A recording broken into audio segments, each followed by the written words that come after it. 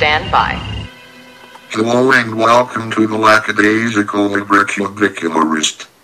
And now your host, Jordan Maywood. Hello! Welcome to the Librocube.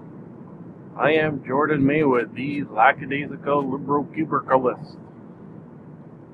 Today is Wednesday, Humpday, November 14th, Hump of month and day of the month. Yes. No sense whatsoever.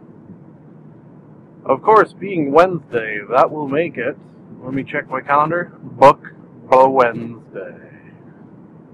You're going to want to really hit the b sound on the Bwednesday. Book Bwednesday. Where we talk about books. Yes. My favorite of all things in the world. B-O-O-K.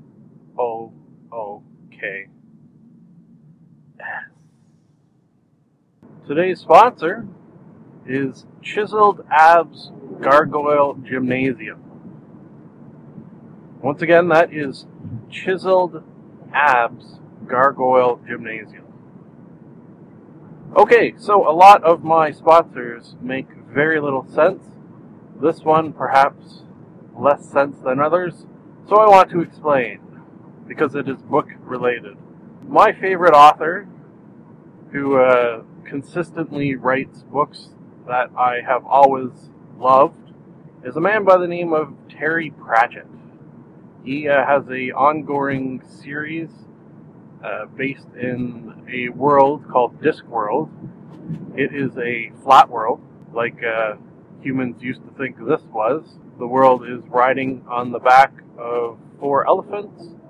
The 4 elephants are standing on a giant turtle, and it is flying through space. So, maybe that's a little insight to this world. It is fantasy, definitely, in the fantasy genre, but where it really shines is comedy. They are also consistently very, very funny books. So, if you've listened to any episodes previous to this, or know me whatsoever, when you take fantasy novels and comedy and put them together, I am a happy, happy camper. Happy as a pig in shit while camping. Very, very happy. That sponsor was because Mr. Pratchett had a contest on Facebook where you would send in names of potential businesses that could be located in the sort of main city of this world. A city by the name of Ankh-Morpork. So, what I did was sent off a list of 10 names. I'm not sure if that was allowed, didn't say. I sent them a list of 10 names of potential businesses that could be located in this city. And that was one of them. The reason Chiseled Abs Gargoyle Gymnasium is because within this world, gargoyles exist. And, well, they are chiseled. And if you're going to go to a gym to work out, why not have a gargoyle train you? Because he already has chiseled abs. See? See how that makes sense? I should do air quotes around that. Sense? What other sponsors did I put? I wrote down 10, or I sent him 10 of them. The only ones I can remember, though, off the top of my head is that one, because I think it was my favorite. And, what was the other one? It was, Ankh Springs Bottled Water. The Ankh River is famous in these books for being the most polluted river basically ever in existence. So water would have been in quotes. That was the joke there. So hopefully he picks one of mine. I think he said they're picking 3 just sort of in general. And then I would win some like signed books of his, I think the prize was. I don't actually recall. I basically just did it because I thought it would be fun. But if I win, I will let you know. So, let's hop into our actual books. Oh, you know what we should do that I keep forgetting to do? Probably because on Mondays and Tuesdays I'm just so rush for time, it seems like, doesn't it? So what I will do, we'll play a little Q107 Radio Roulette, since we haven't been doing it lately.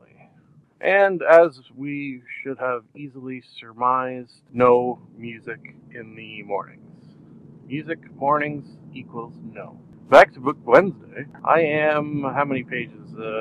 300 plus, I think, pages into Shadowplay by Mr. Tad Williams. Book 2 of the Shadow March series.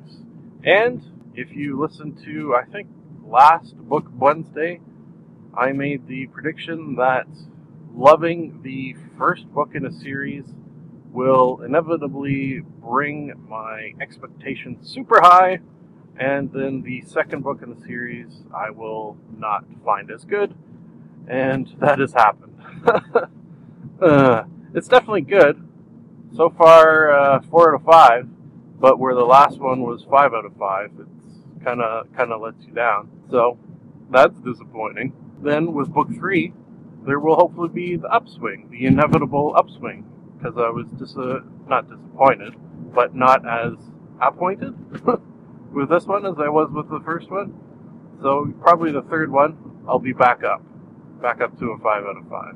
Just how the human brain works, or mine does not work, depending on how you want to look at it. Yeah, something I always want to mention at the beginning of every episode, every podcast episode, is that there will most likely be spoilers. Probably will be, so look out for that. My first note, because now that I have a notepad, I can look at notes that I wrote down, is something I found about this series that is very, very interesting. It is the fact that within this sort of fantasy realm, they have gunpowder. What? That is strange. Does not I can't ever remember reading a fantasy novel where gunpowder existed. They're probably out there, but it is a very, very strange thing to do in a fantasy novel, to have the existence of gunpowder. Especially when you're going to have, I guess for lack of a better word, knights in armor. Because knights in armor basically ceased to exist after the invention of the crossbow, let alone gunpowder and rifles. It sounds kind of the strange thing too is that they did mention it in the first book, but they mentioned it maybe twice and maybe just one sentence that gunpowder existed, that guns and cannons existed. So to me, in a book, a fantasy book where there's going to be fighting, which there has been, the existence of gunpowder is going to be a very, very predominant aspect. However, it hasn't been, which is to me very strange to have a book in which there is fighting and wars and sieges and what have you, and have the existence of gunpowder, but barely ever talk about it.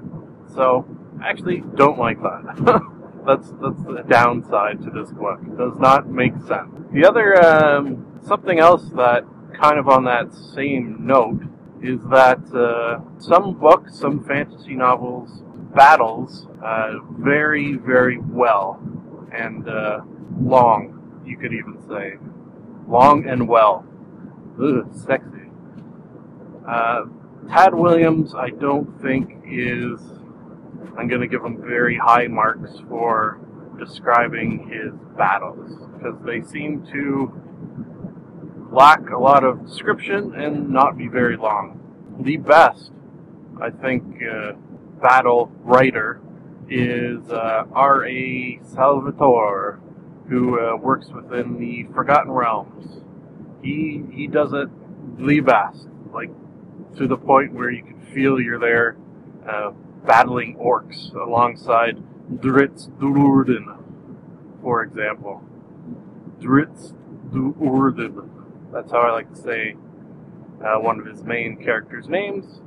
I'm not sure if I say it right, but he is one of my favorite characters, actually. He is a dark elf.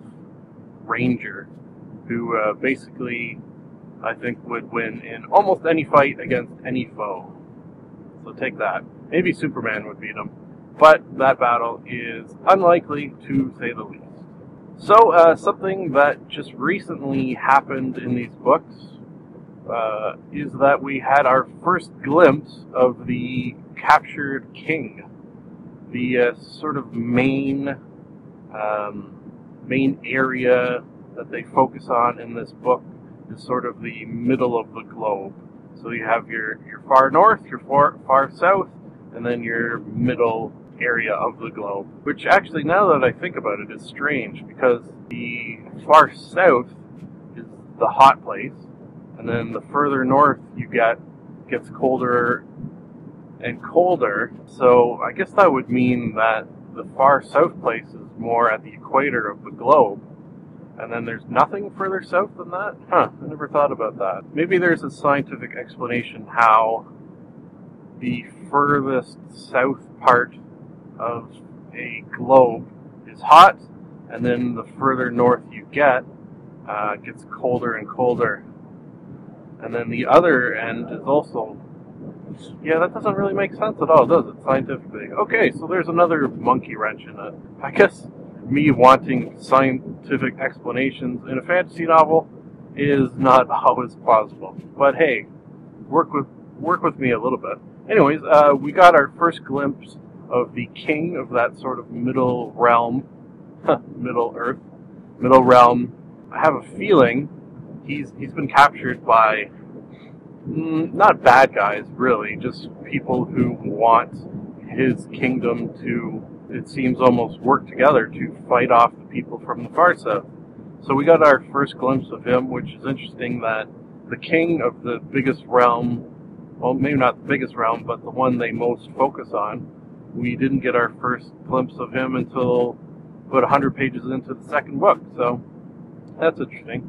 I have a feeling that he is going to somehow escape his captivity somehow in some sort of daring escape. That's my feeling so far, but we haven't seen that happen yet. He just got a couple of paragraphs about what he's up to. He's just living the captive life. They're not treating him poorly, but they're not letting him leave. That sort of gilded cage sound to it. Okay, let's talk about this king's son, the prince. The insane prince, I think. Definitely at one point acting very, very insane. It seems almost as if this insanity has worn off a little bit. Him and a soldier and one of the fairy folk are behind that sort of misty veil I mentioned that divides the sort of normal-ish world from where all the fairy monster folk live. They're behind that line, and from the sounds of it, many weeks travel behind that line, so deep in sort of enemy territory. And here's a spoiler: they have just been captured. So that is not good at all.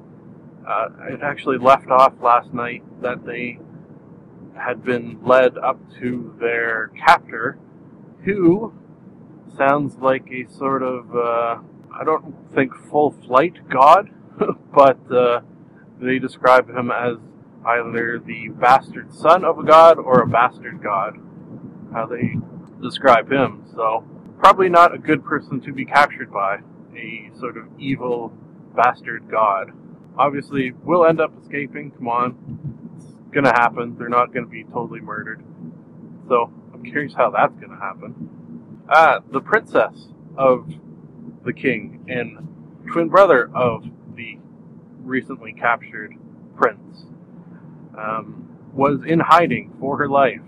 So basically, the king, the prince and princess, none of them are running their kingdom right now because are either captured or in hiding because some of their relatives, yeah, I guess you would say relatives, have sort of taken over through treachery their castle and I guess therefore their kingdom. So the princess had to escape with her life, and escaped with the king's trusted, I would call him a steward, sort of. Steward, and he was also a trainer of the martial arts. Martial meaning not just hands and fists, but also swords and weaponry, things of that nature. Sort of your badass dude.